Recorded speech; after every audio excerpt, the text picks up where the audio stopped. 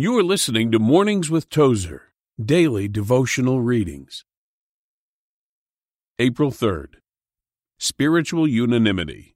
Finally, be ye all of one mind, having compassion one of another. Love as brethren. 1 Peter 3:8.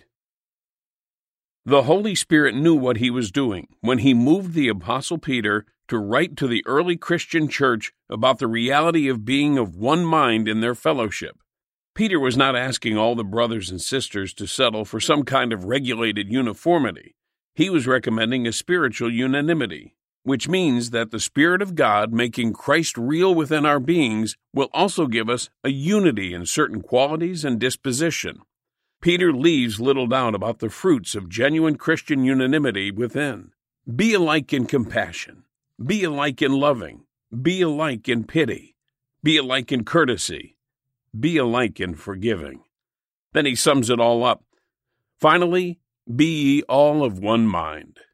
God's love shed abroad in our hearts, compassion, and love which can only be found in Jesus Christ.